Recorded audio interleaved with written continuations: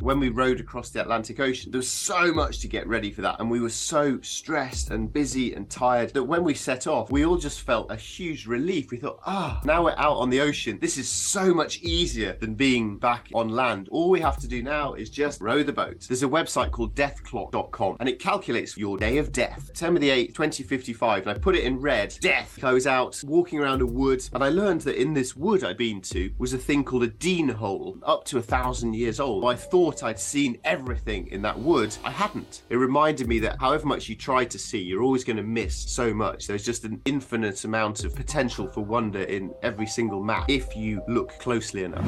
Thank you so much for doing this, Alastair. Like, I love all the different challenges you've done. I love the micro adventures. I love your new book about sort of you traveling around just your local area. I'm so happy to have you on. Thank you for having me. I'm glad we sorted out the time zones. It's a nightmare. It's so hard. And it's extra hard because in Britain, we move the time an extra 1 hour backwards or forwards for in spring and then autumn. So that then always confuses me as well. I have a friend that I do these weekly Zoom calls with, and he's from London, and we also have daylight saving. So like the difference changes by like 2 hours Yeah. at a certain period of time.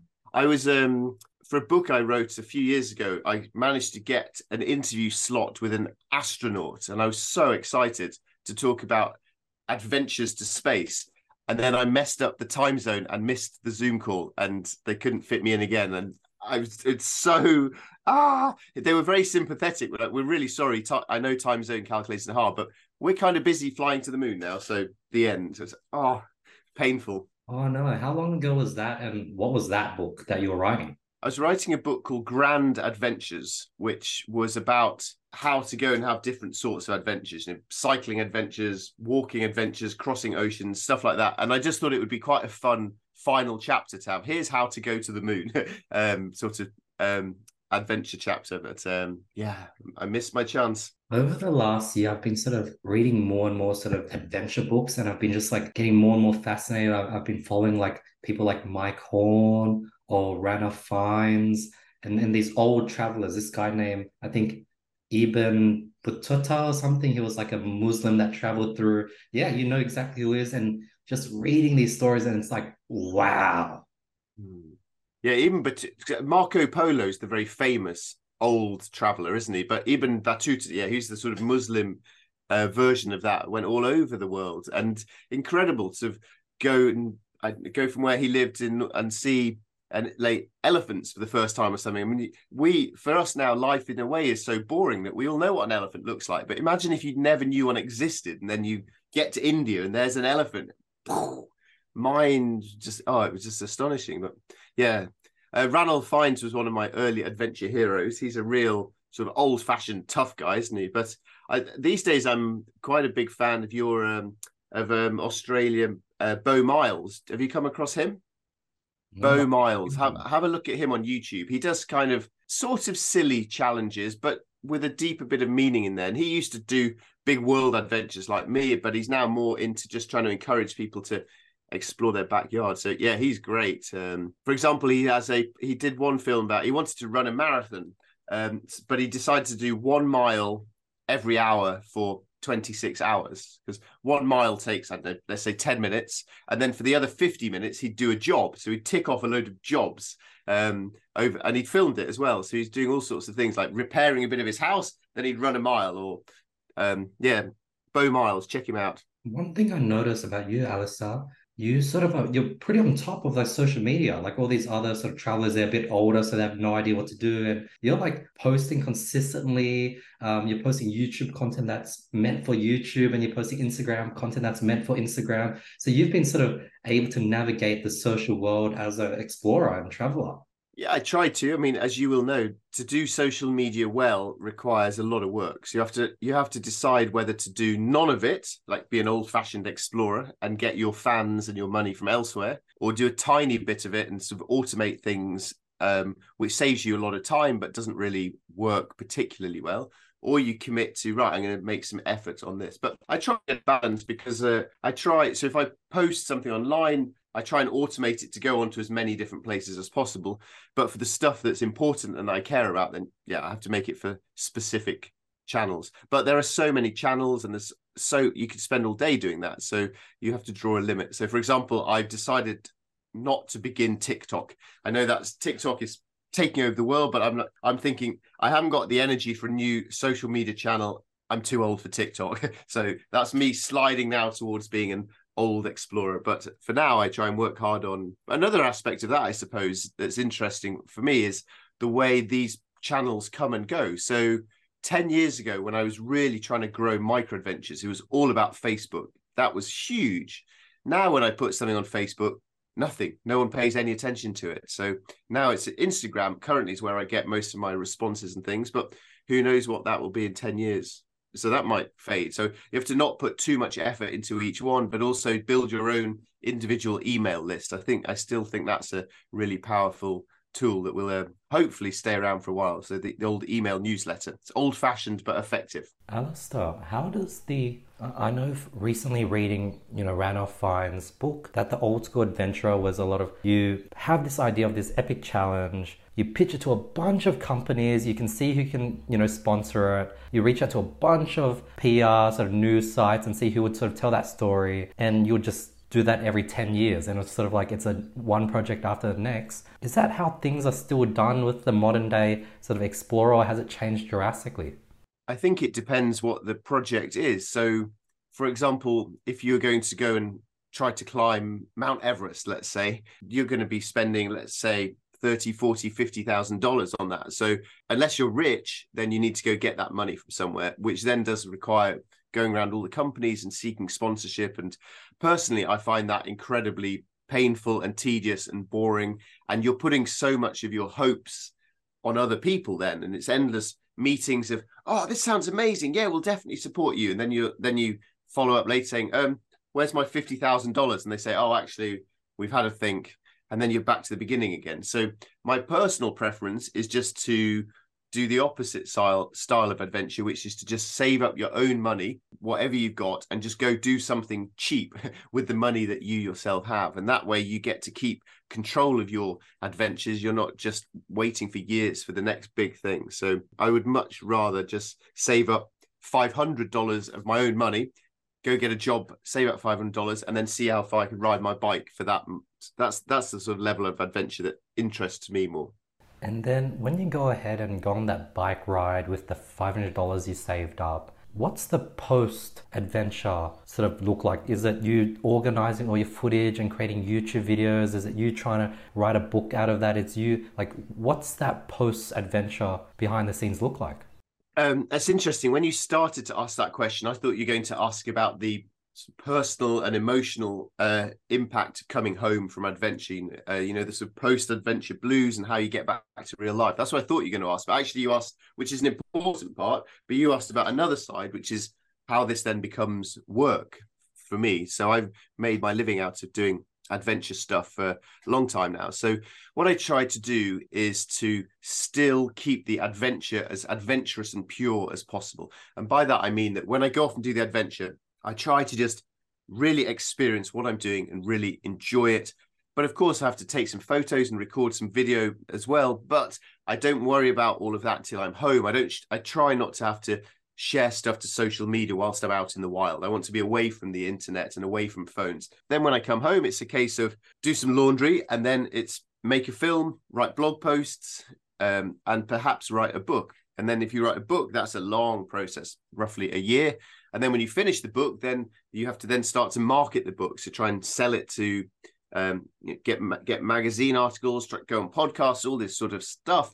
Eventually that's out. And then finally, probably a couple of years down the line from the actual adventure, it's finished. And that's when you then start to think, what's next? And then that cycle begins again.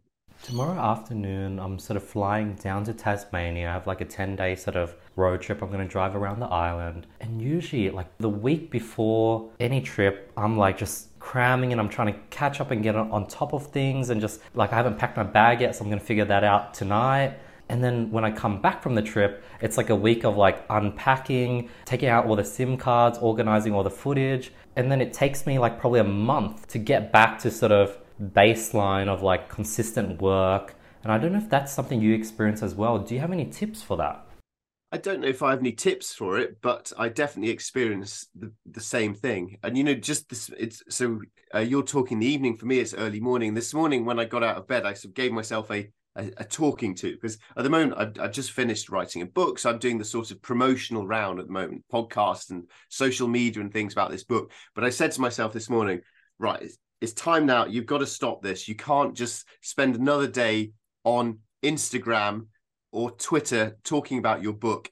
It's time to stop that and begin writing a new book. So it's quite, but I'm finding it hard. I've been wasting 2-3 weeks really of not quite getting on with the whole new project. So I have no advice for you on that, but I hope that makes you feel less alone in the challenges of just getting back into the groove of things after a big project comes to an end.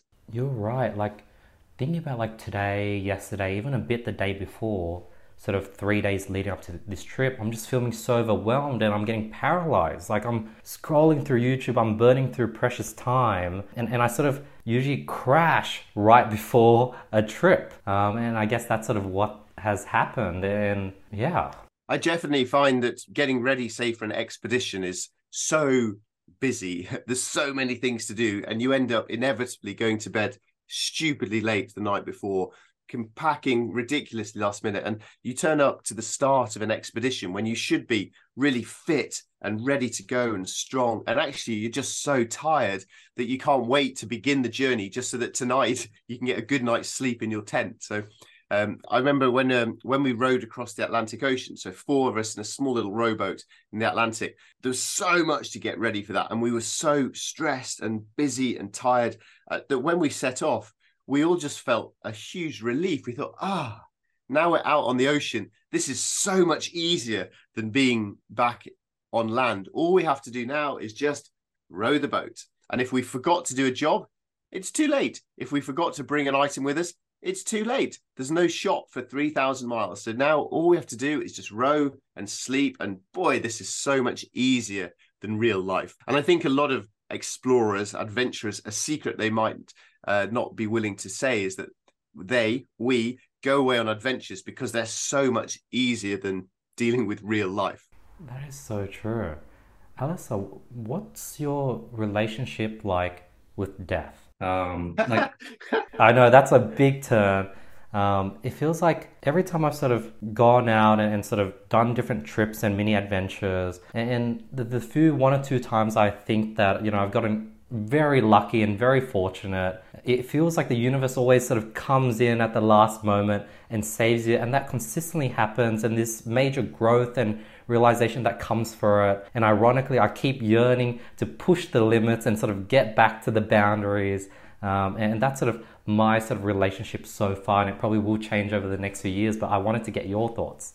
Gosh, well, this you've done well. This is a podcast first question, which is excellent. I like podcast first questions. When I started doing big adventures, I guess in my early to mid 20s, I was really driven by a fear that time was running out. I felt which I suppose is the pressure of death. I felt on me much more than all of my friends of that sort of age. And that really drove me to think, wow, there's so much I need to do. I've got to get on with this. I've got to get on with this. I'm getting old. Life's running out. So I was very driven in that sense by death, which I think actually comes more from a love of being alive rather than a fear of being dead. So I don't actually worry about being dead. To me, when I'm dead, it all goes black and that's the end. And I don't worry about that at all. But I love being alive so much that motivates me to crack on and get stuff done.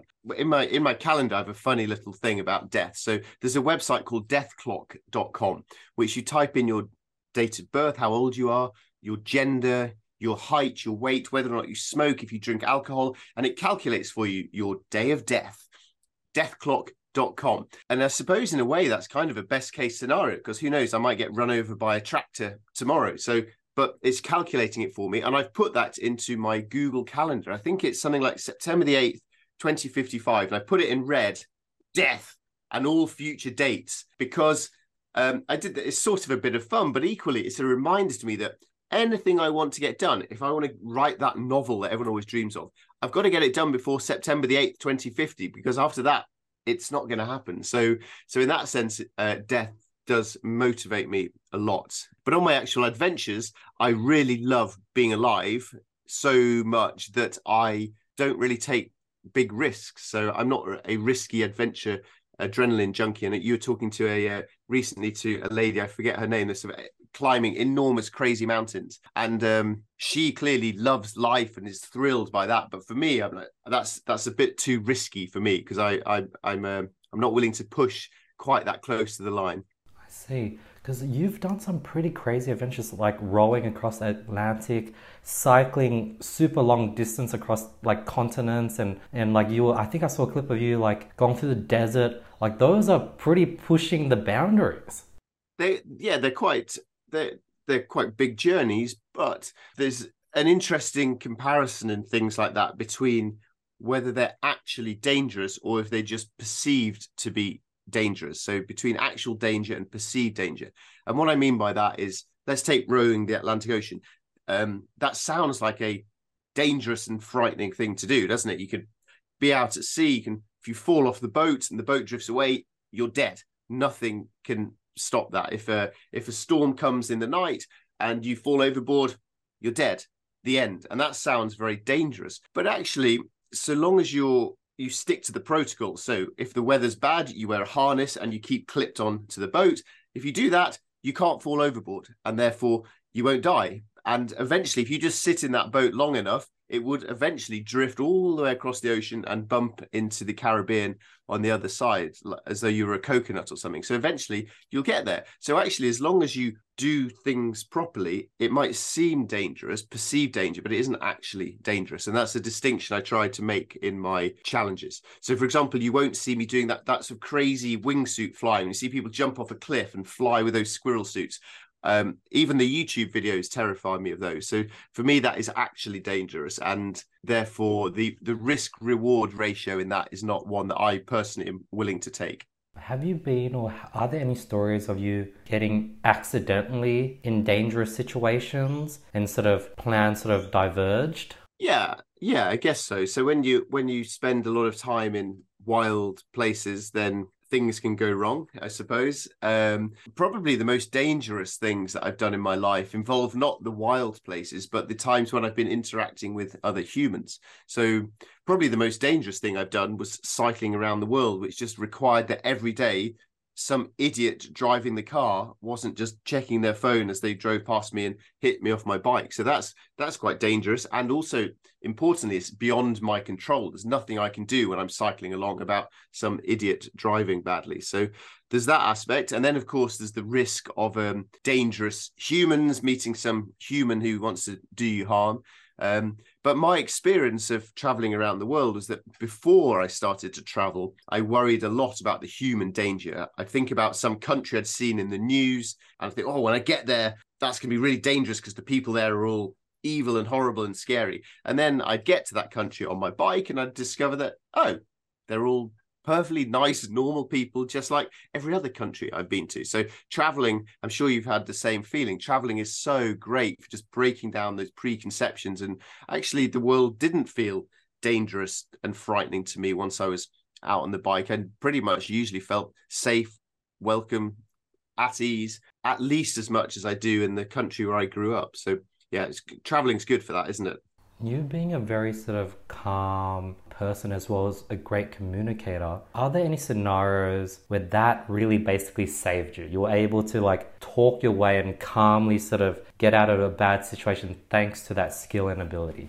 I think if I have that, I think it's very much a learned skill. And traveling was something that did a lot for me, was building my self-confidence, making me better at being confident to communicate and talk with other people. And one of my main principles when I was cycling around the world was that if ever I felt like being angry or shouting at someone or punching them, a much better tactic would be to just smile at them. So if someone was getting angry at me, the temptation is to get angry back. But when you're thousands of miles away from home, or even if you're in your home street, there's a danger in elevating a conflict. And I would always try to just be the one who's willing to smile, back down, chill out.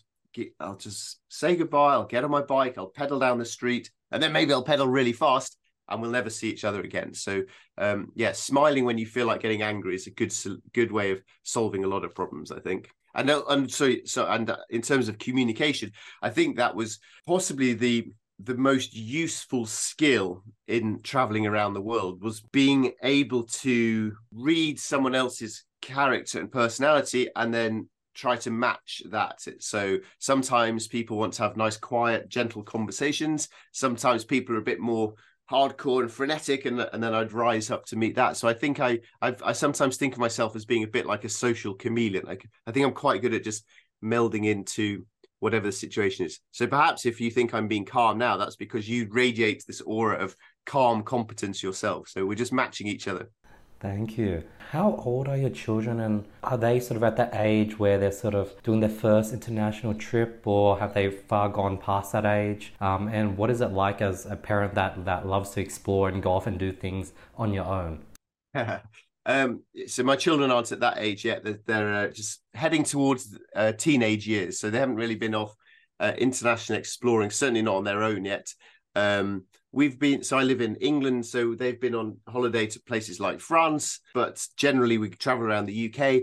And sometimes I feel, I should be one of these parents that takes my children on a huge round the world adventure and shows them elephants and all sorts of things. But then other times I think life is long, don't need to do all of that stuff before you're 18. I certainly hadn't really been anywhere interesting till I was almost 20, so they haven't done anything particularly different to a lot of, say, British kids, really. And then your other question about how I find that as someone who likes going off, I've found it really difficult to be both an adventurous spirit who just wants to go off out into the wild, and often wants to go off into the wild on my own, whilst also wanting to be someone who is at home every day helping the kids. And that sort of the pull between those two very different lives is something that I found hard. And it's something for which the micro adventures I've been doing, these sort of short, simple local adventures, has been a way to try and find an overlap between those two circles, whereby I can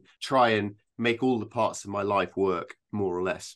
One thing that, you hear people constantly say, it's like, I don't wait until I get that first house before I have children. I don't wait until I can travel more before I have children. Do you think that's true? That, like, has having children kept the amount of travels the same? Has it actually increased the amount of time you've traveled, or has it actually decreased it because now you're sort of looking after your kids? I'm enjoying the changing directions of your questions. We've now become a parenting podcast, for which I feel spectacularly unqualified to offer any sort of expert opinion. So, but with that disclaimer in mind, there's so many different ways you can do things. Of course, some people would enjoy having kids and taking them off on adventures. Other people might think that having kids then gets in the way of their adventures, and they're better off to get it done earlier, to do their travels and adventures first and then have the kids. I'm not going to say what the correct answer is on that, but I will say that I certainly underestimated the impact that kids would have on my life. I pretty much assumed that I'd have these cute little kids running around and that'd be fun, and equally I'd just still have amazing adventures the entire time, and I'd get loads of sleep and life would be very easy, but it'd be kind of fun. Kids are great, but they completely turn your life upside down. So that's a bit of a cop-out answer. There's no right or wrong thing, but it's certainly hard.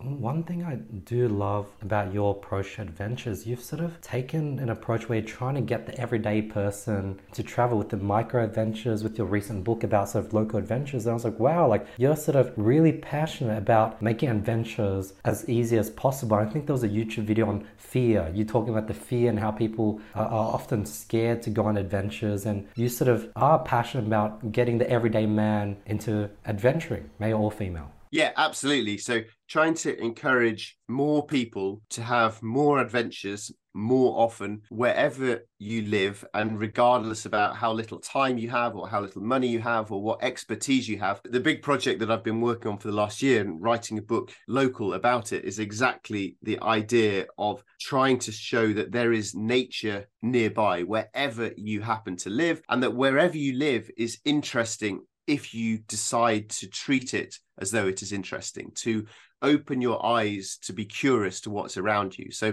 if we both enjoy traveling, and I think a great thing about traveling is you get to some other country and suddenly everything becomes fascinating. The way the place smells, the bird songs, the way people dress, everything's interesting. And then you get home and it's like, home's a bit boring, boring. I can't wait for my next adventure. And what I've been trying to encourage with local is to say where you are right now is really interesting if you just open your eyes and choose for it to be interesting. So you now are in Sydney. You've got the shutters down over the window, so I can't quite see. But I would love now to just stick my head out of your window and see what was out there on your local street, which for you might be kind of boring. And here I am, and it's a cold autumn British morning. I'm sure you'd find it fascinating to see the frozen grass, the leaves turning golden on the trees. And it reminds me then that I have to think, wow, this is really special and lovely. And I don't need to be just wishing I was in another part of the world. Let's just enjoy what's here. So that's what I've been trying to encourage, that sort of mindset for other people to have. Yeah, and as you I think I was watching one of the recent videos you talked about the localized travel. I was like, if I were to travel my local suburb, maybe I'll start by printing out the map, seeing the radius of the suburb of Sefton, maybe do a walk around the perimeter. That would be one adventure. Maybe go to the local library and see if there's any old books on the history of sort of my suburb. And then from there, maybe 5 or 6 things may sort of spiral. I guess tell me a bit about your sort of journey when you explored your local sort of area. Yeah, so I bought in the UK is covered with these maps. They're essentially the map you'd use if you're going to go hiking in the mountains. And I think all countries have their own version of it. It shows the woods and the trees and the hills, but it also shows the city streets and the railway lines and things. So I bought the one for where I live, which is just outside London. So it's not a very exciting map. There's some farmland, there's some towns, there's some factories. It's pretty normal and a bit boring. And my plan was that each week I would go out and explore just a 1 kilometer grid square. The map's divided up by latitude and longitude into 400 grid squares. And I'd go out once a week. I had to do it. It was a schedule once a week for a year to one single grid square. And I would get there and just try to see everything. And what everything meant would vary according to the place. So sometimes it was walking around a wood and learning about the nature there. Sometimes it was in a street, urban environments, and learning about the history of what had happened in those places. And I think what's interesting is that if you had gone to those places, you would have seen different things to what I saw, and the things that interested me might not be what interested you, but it is a stepping off point towards diving deeper into whatever personally fascinates you. So I did that once a week for a year, 52 outings around my map, trying to learn everything. That was the starting premise. It's a bit ambitious, but to learn everything in this grid square, and then to take photographs and document that as well. And when I started the idea, I slightly worried that it'd be a bit boring. It's one small suburban map. I want to be going to Tasmania and exciting places. And here I was trapped on one small map. But as I started to pay attention, I learned that the more you notice, the more you find. And the more you find, the more there is to learn. And that soon one small map actually starts to feel gigantic. And I realized that I could not possibly begin to learn everything about my neighborhood in 1 year. And maybe I can't even learn everything about it in a lifetime. And therefore, although I would love to go traveling off to all these different parts of the world, real life stops that happening sometimes. So therefore, I can either be upset about that, or I can be excited to think that 1 mile from where I live is some street or building or church or river that I might never have been to in my life before. And that's worth exploring. So it's about being excited about what is there rather than being regretful about the things that you don't have. What was the most interesting, or are there any sort of key stories that stick out within those 52 weeks? So it wasn't really a very adventurous experience. It was a very interesting experience, and it felt like I was exploring. But I have to confess, it didn't really feel like an adventure. It wasn't like, whoa, this is exciting. It was interesting. So one week I was out walking around a wood. It was a wood I'd been to quite a few times before, but I was walking around it, looking at the trees and all that sort of stuff. And then I came home, and as I did every week, I would then Google about the stuff that I'd found, and I'd learn about the science or the history or the folklore. And I learned that in this wood I'd been to was a thing called a dean hole. And I'd never heard of a dean hole. What's a dean hole? So then I started Googling that. And what was interesting about this project was that I'd learn about one thing, and then I'd Google another thing and Google another thing. And suddenly 3 hours have gone by and I'm still 1,000 pages down Wikipedia. So Dean holes were, say, 1,000 years ago in Britain, people would dig a vertical tunnel down in a wood, quite narrow, vertically down, and then when they were underground, they'd hollow it out to extract the chalk, the lime, which they'd put on the fields to use as fertilizer. And they did these vertical shafts so that they didn't waste the land above, and also to stop, otherwise their pit would just fill up with leaves. So they dig these vertical things and then hollow it out. And in this wood that I'd been in, and I'd spent several hours there, and I came home thinking, I've seen everything in this wood. There was apparently a Dean hole. So I had to go back to this wood again, but this time I took with me a climbing rope and a head torch, and I found this hole. So there's a forest floor, and then suddenly there's this black hole about maybe a meter wide, let's say, vertical hole in the forest floor, up to 1,000 years old. I don't know exactly. And so then I had to tie the climbing rope onto a tree, put my light on, and lower myself down into this cave. And when I was down there, it's pitch dark, and it was just a hollowed out place where people had extracted the limestone. But to think that people had made this 1,000 years ago, and that here was I down there away from the rainy British morning and the traffic going by, just felt so exciting. And I would never have known, I'd never even heard of Dean holes before, and I certainly didn't know there was one just a few miles from my front door. And importantly, even though I thought I'd seen everything in that wood, I hadn't even seen this most fascinating of things. So it reminded me that however much you try to see, you're always going to miss so much. There's just an infinite amount of potential for wonder in every single map if you look closely enough. That's such a beautiful story. One thing I've been sort of trying to balance between is I have a small social media following, so I've been able to leverage that to get free accommodation or free activities in different countries. So last year when I did a road trip of New Zealand, I was able to get the car, accommodation, a bunch of different activities completely covered. But then I found myself scheduled for the 13 days. Every day was 2 or 3 activities. It was back to back. I had to get to the next location because I had a night booked there, and it was so fun. I had so many cool footage, but it was so hard to breathe. I felt like I was treading water. I was like, was this really an adventure? I feel so tired by the end of it. And I was like, the next trip I do, I'm going to have nothing planned. So the most recent trip, I went to South Korea, Mongolia, and Hong Kong. No plans, and that was freeing, and I would make plans on the day, and a lot of interesting things would happen, and it was very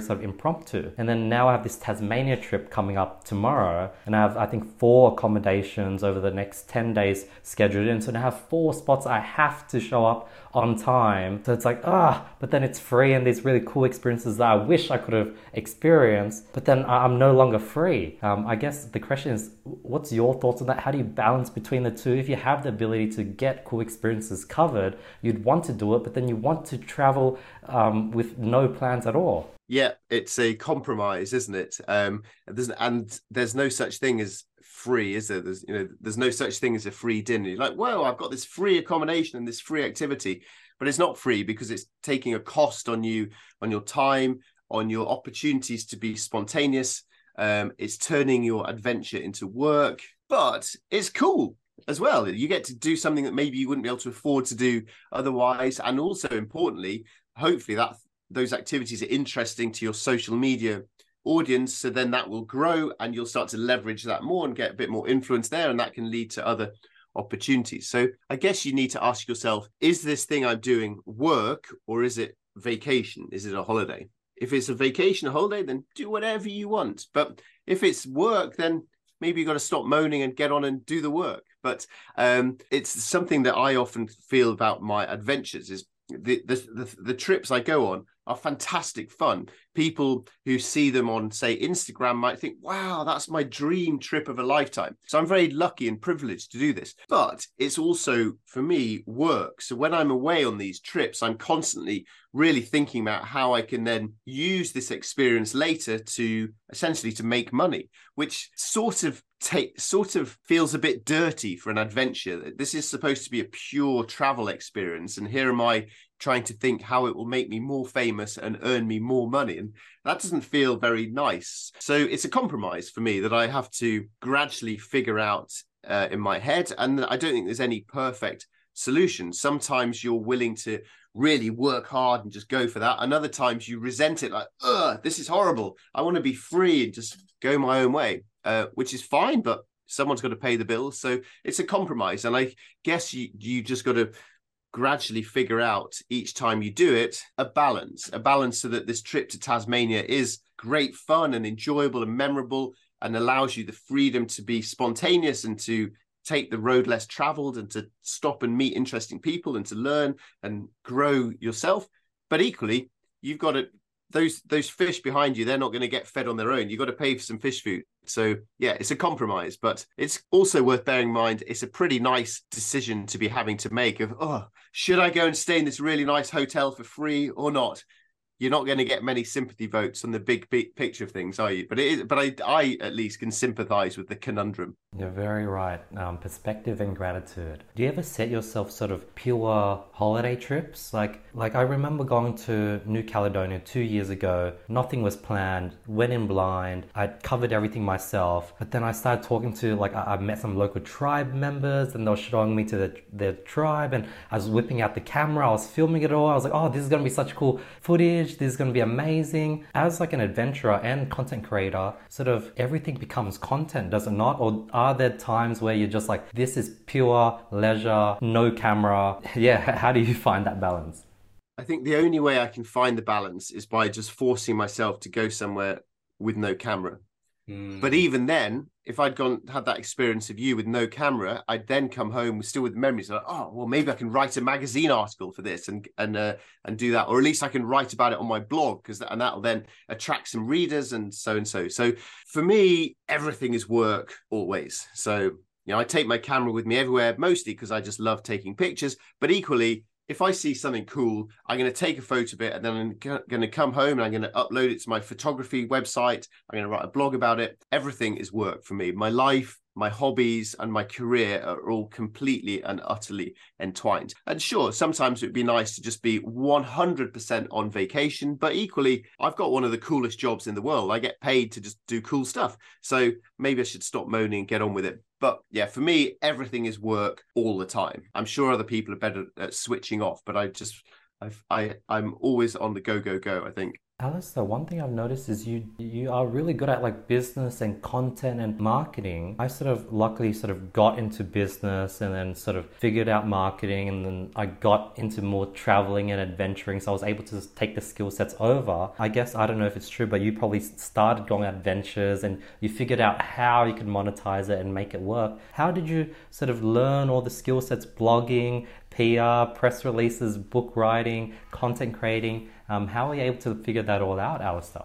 It's interesting, isn't it, that we both do similar things and have similar passions, but we've come at them from different sides. The one thing I'd completely disagree with in what you said was that I'm good at business. The sort of business side of stuff I'm awful at. I'm completely useless at it, and I also hate it as well. So I earn money roughly in three ways: speaking events, selling books, and then partnerships with brands of either a sort of ambassador role or make content creation for a brand. And they're how I pay for my life. So for each one of those, I have an agent now who does all the money side of things. So if you want me to do a talk at your business, you'd email me and I'd be like, I hate talking about money, it's embarrassing. So I'd pass you on to my agent, who's a very nice person, but hopefully when she talked to you, she would squeeze as much money out of you as possible, which is what I secretly want to do, but I'm too nice to actually try and do that. So the stuff that I'm bad at, I get someone else to do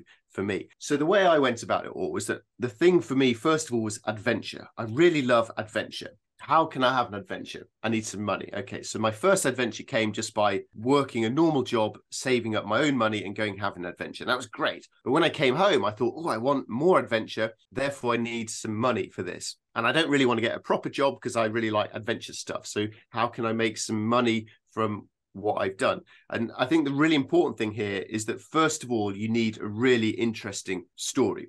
I think quite a lot of people think that they want to create content or be an influencer or earn money from adventure, but they haven't actually done anything interesting yet. So the first thing to do is something really interesting. For me, that was 4 years cycling around the planet. When I got back, which I'd paid for myself, when I got back from that, suddenly I had a good story. So now I was in a position to start to write a book, to start giving talks at schools, and to learn through practice to get better and better at speaking, so that I could gradually start to increase how much money I charged. I began for free and then moved up to £50 and then £100 and creeping up like that. And then, which is nice, but if you want people to book you for your schools to give talks, then they need to know about you. How will people know about me? Okay, I need a website. And then I had to then start learning how to blog. And then social media comes along. I was already blogging for years before, say, Twitter was invented. And then this new thing called Twitter started. Looks a bit ridiculous, but let's try it because it might be big. So I've signed up over the years to all sorts of social media things that have just disappeared. Google Plus, for example. So each one has just come through trying this out and then teaching myself by Googling. Essentially everything I've done, I've just learned through Google or YouTube, really. Having big projects like 4 years cycling around the globe, or sort of rowing across the Atlantic, or going through the desert, has these sort of project and things that you've wanted to change drastically now that you are a father and you have children, and being away for large periods of time might be much more difficult?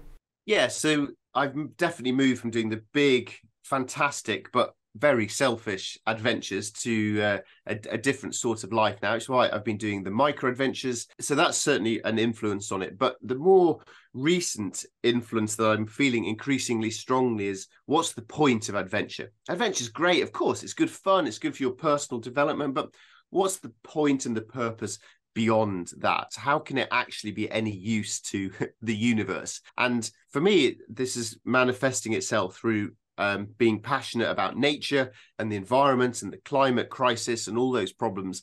And what I hope is that by encouraging people to go explore locally, to go and see what's happening to the forest 5 miles from where you live and how that's being infected, maybe then that will get people to care about their local forest, their local area. And once you start to care about your local area, you are then inspired to take some action to help it.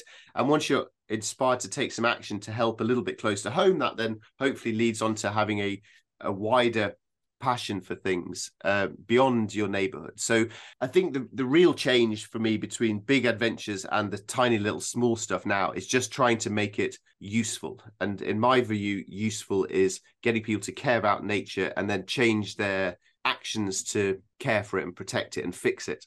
You're right. As you're saying that, like, yeah, what is the purpose of adventure? Because, like, you know, I want to go to Africa. I've never been to Africa. But at the same time, Australia is such a huge country. I haven't been to, like, the countryside of Perth, Darwin, South Australia. There's so much of Australia I haven't explored. Why do I want to go to Africa? Okay, maybe I want to go to Africa because it might be a different culture. I want to see sort of the sort of Africans and in their tribes, and I guess I wouldn't see that. But then they're probably Aboriginal tribes in Australia that I can explore, and it's much closer. Now I'm starting to ask these questions. Obviously, I don't have the answer to it now. But what sort of answer have you sort of slowly come to, and what is it forming? Well, I think probably you can be greedy and have both. I mean, it's wonderful to go to Africa and see different ways of life and different animals and different foods, all that sort of stuff.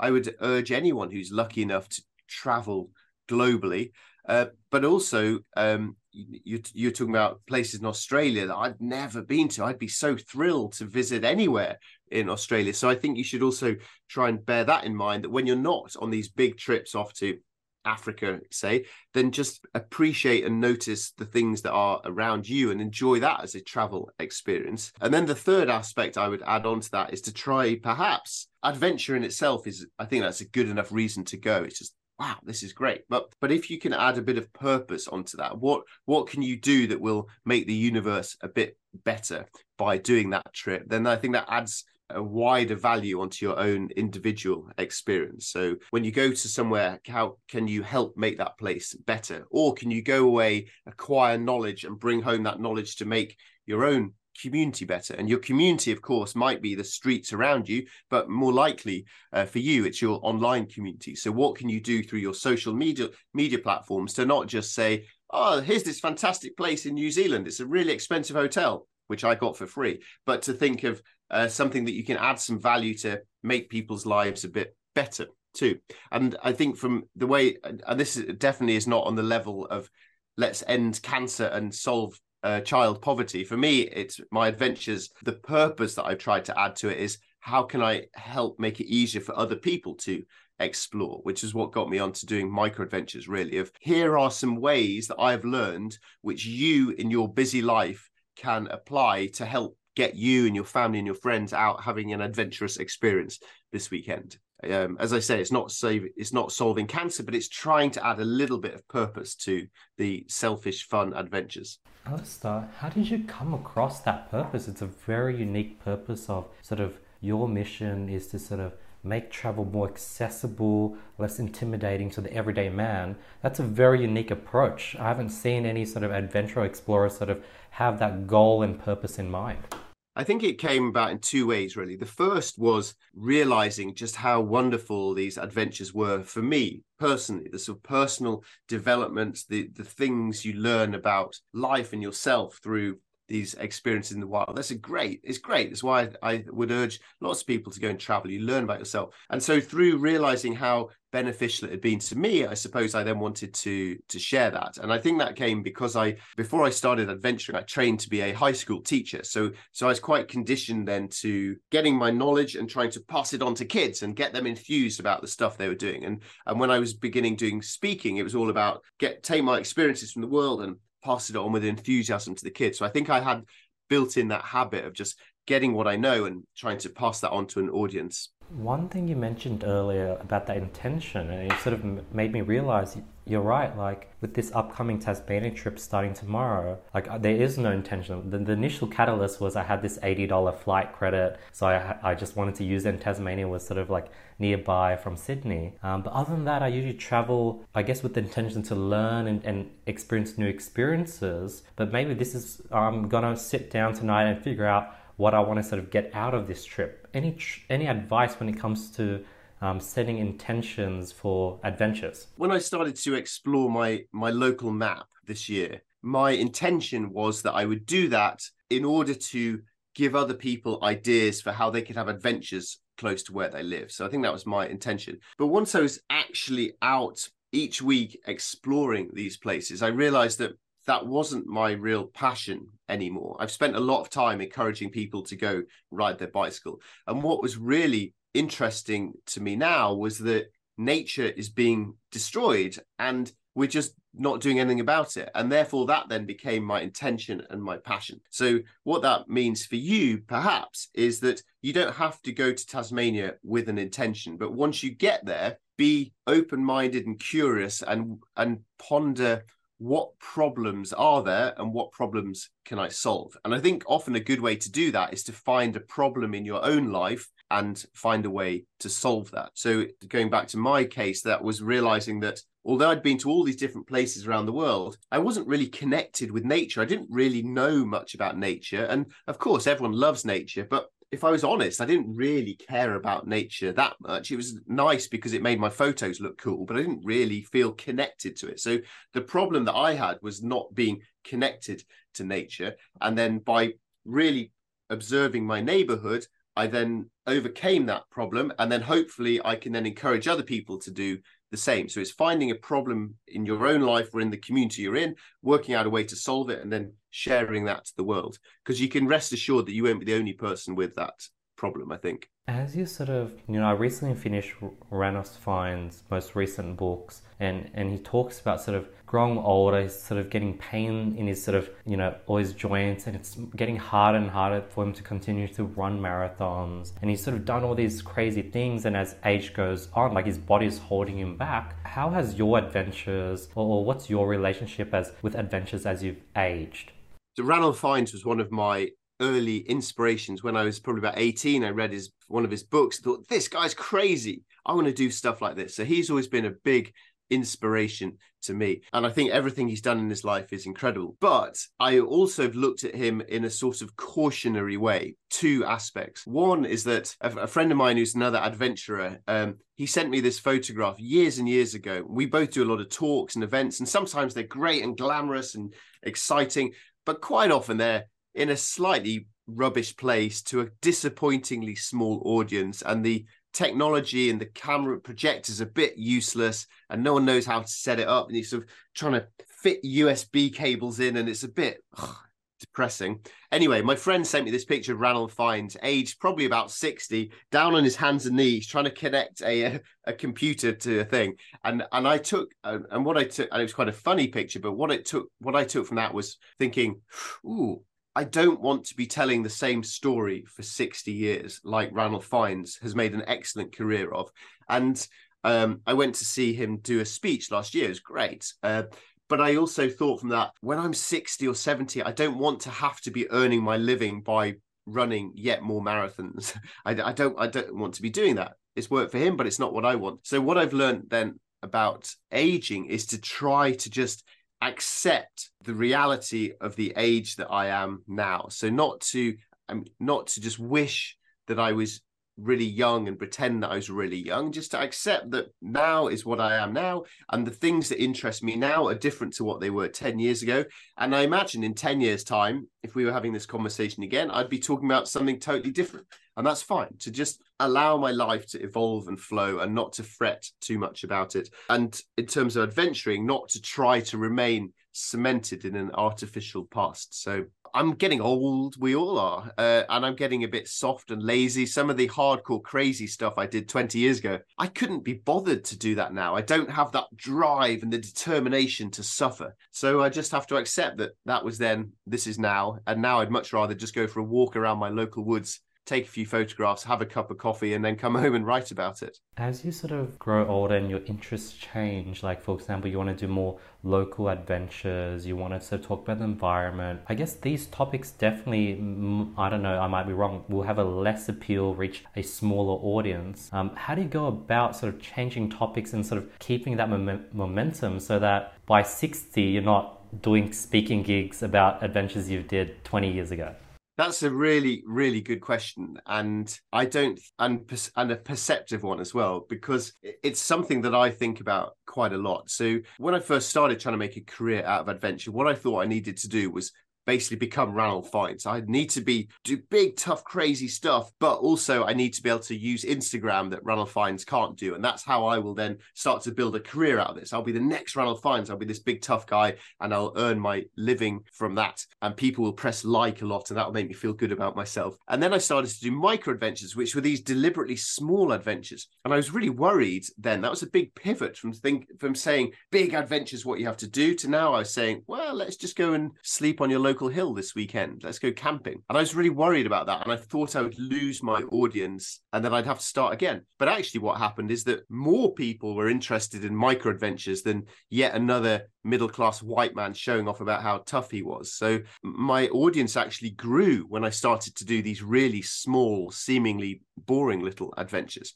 Now, 10 years on again, I'm at another big pivot point now. So now, as you've picked up, I'm now talking about nature and then the environment, and I don't know how that's going to turn out, but I worry that that's not as interesting as talking about a crazy adventure. So maybe my audience is going to drop off. And the challenge to me is, how can I take my existing audience and convince them that, adventures are great, but we also need to fix the planet. So don't go and leave me. Come with me on this new direction. And it's actually too early to tell how that's going to go. The book that I've written now, Local, is much more about nature and the environment, and it's only just the first few people are just reading it now, and so far I've had 2 emails about the book.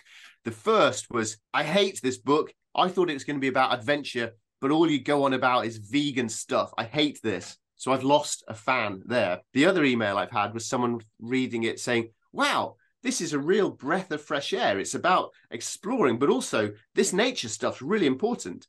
So I don't yet know how it's going to go. Is the audience going to come with me, or are they going to drop off? I don't know. I hope they come with me from my career point of view, but ultimately I'm going to do what feels important and right to me, not just chase the likes on YouTube and the ticks and all that sort of stuff. I'm doing what feels important to me. And if the audience wants to come with me, great. If they don't, then I have to begin again. But whenever I'm trying to decide anything about growing a career, there's the temptation to head towards vanity, to think, oh, I'll do this because I'll get loads of likes and all these people on the internet will tell me I'm amazing, which is ridiculous, but very tempting. And what I always come back to is an essay on the internet by a guy called Kevin Kelly called 1000 True Fans. Are you familiar with this? Yeah.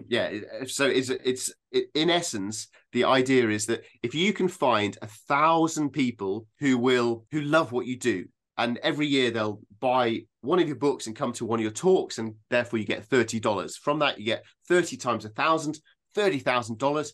That's enough to live. You don't need 1 million ticks on Instagram. You need 1,000 true fans who are really passionate about the same things that you are. And I find that essay really liberating because it reminds me that I can just start with a small, loyal little audience, and maybe that's enough. So who knows what will happen with, now I'm talking about nature rather than big adventures. But sorry, this is a very long answer. The short answer is I have no idea whether people are going to come with me or not, but I hope they do. Alastair, I love this sort of self-awareness. Like, as you were sort of talking about that, the thing that I thought of was like, wow, like when I got into entrepreneurship, I was sort of looking at the Elon Musk, the Bill Gates, the Richard Bransons. They're working 10-hour days, 7 days a week, but then they're also having cool lifestyles. And I'm like, man, like I can't do a 15-hour day. Like, man, some days I wake up and I just don't have it in me and I'm not motivated. I'm not disciplined to push through that pain and get work done throughout that pain I'm feeling in my head. And then there's this sort of identity crisis where it's like, man, like I don't want to work, but I know I have to work because all these other entrepreneurs work and that's how they got to where they are. And there's a sense of relief hearing you sort of pivot and go down your own route and not sort of be that adventure, big challenges person that you would see. I think it's really important to bear in mind the comparisons that you're making. So let's say for me, it's like Ranulph Fiennes is this most famous and epic of explorers. In my heart of hearts, I know I'm never going to do the amazing things that he's done. You're an entrepreneur, you're working hard, you're doing well, but you're not going to be as successful as Elon Musk or Bill Gates. Or by the way, if you are, remember me, but you're almost certainly not going to be. That doesn't mean that you fail. Maybe you like painting and art. You're not going to be as good as Leonardo da Vinci. That's fine. The problem we all make is that we measure our success by these freakish outliers, and that's ridiculous. Much more useful and realistic and healthy is to think, am I getting enough from what I'm doing? So I had a newsletter a while ago called The Working Adventurer, and I learned about this I was listening to a radio show, and it was someone who described themselves as a working artist. And what they meant by that was that they did art and they sold it and they earned enough from that to make a living. I'd never heard of this person. They were nowhere near as good as Leonardo da Vinci, but they were a working artist. They were making a living from what they enjoyed. And I found that such a powerful concept. So I now consider myself a working adventurer. I do some adventures. I write some books. Some people buy them. It's enough to pay for my life. Brilliant. How lucky am I? And so then I suppose in the business sense, I really enjoy business, being an entrepreneur, this sort of stuff. I do some of that and I earn enough money to pay for my life. That's brilliant. That is success. So yeah, if you're a working entrepreneur and you're going on that, then that's brilliant. And don't beat yourself up thinking you have to be the next Elon Musk, because as we're seeing with his life story now, as he goes into all sorts of weird craziness, be careful what you wish for. Do you still write a weekly newsletter, Alastair? And how do you go about that for your email list? Yeah, I do a newsletter. I actually have a couple of different ones. So I really love this is quite nerdy, but I really love automated email scheduling things. So this Working Adventurer, essentially, if people sign up for it, week 1 they get the first episode, and then week 2 a next one arrives. And several years ago now, I wrote all of these different pieces, which will fit together over the course of about a year. And then halfway through, you know, if people haven't been opening them for a while and they're falling out of love with it, then the automated system will send them a different thing, like, hey, here's some stuff to get you back into it. So I love that, because I did the work and that's now out there and people can sign up to date, and I don't need to do any more work on it ever. So if I can automate my email life so that I can actually just be out in the woods, brilliant. But I also do a real life newsletter, which is about things that have happened recently. And I personally believe that is my most important marketing tool, because Facebook is losing popularity. Instagram might fade away. Who knows? But my email newsletter feels to me that is good and solid, and people will be reading emails in 20 years. So I work really hard on that. But I don't do it every week. I try and do it roughly every 2 weeks or so when I have something to say. And I really enjoy doing it. What I try to do in it is to give a little bit of an update about me, because hopefully the people are like, Alastair Humphreys, I want to know a little bit about you. I use a tiny little bit of it to try and say, hey, please buy one of my books. But whenever you're sending emails out, you need to give more than you're requesting back. So I try and give a lot of interesting content and links and other stuff that people will hopefully enjoy, and they will then feel that they're benefiting from my newsletter rather than just being used by me trying to just sell them stuff.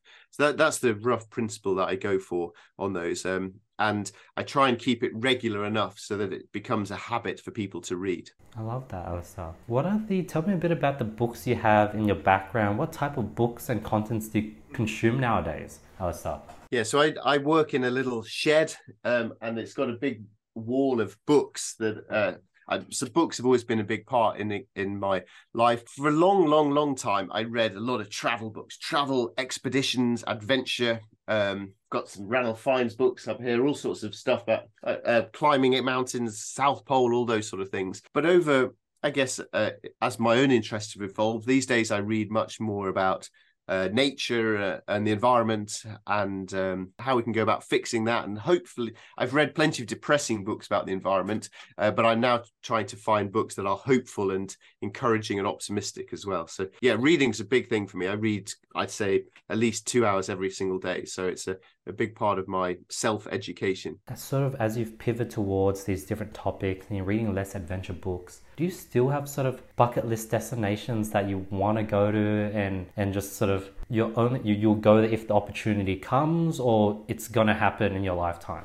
Yeah, I still dream of big adventures for sure. Up on the ceiling above me here, I've got a huge map of the world, and I love to just look at that and realize how few places I've been. I cycled around the planet, but I've seen almost nothing, and that's so thrilling. But at the moment, my life, so my family life, means that I'm essentially homebound and exploring close to home. And my personality is that if I had this sort of bucket list of places to go, I'd be quite frustrated and wanting to get there. So I've consciously tried to remove any sort of ideas of bucket list, and I just have this warm glow knowing that there is a wonderful world out there beyond my local map waiting for me when the time is right. But I don't have any big plans at the moment. That's awesome. Do you have any recent discoveries that you've sort of been implementing to your day-to-day life?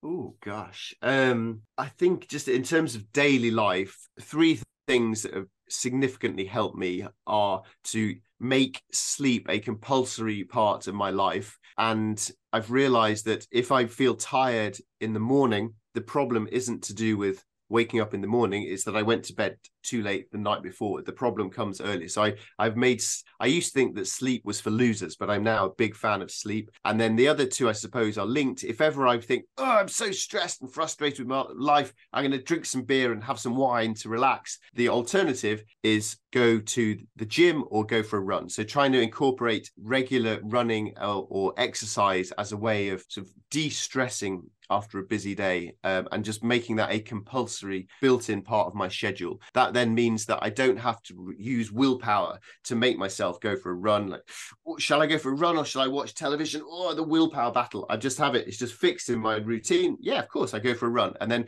that, without having to make those complicated, anguished decisions in my head. So yeah, sleep and exercise as a compulsory part of my life have been really helpful for me. Talking about that stress and that sort of not knowing what to do. Like right now after this call, I'm like, okay, do I pack my bag? Do I clear all my SD cards? Do I look at the itinerary and refine that? Do I clear emails of the accommodation? and it's just like, oh, any tips?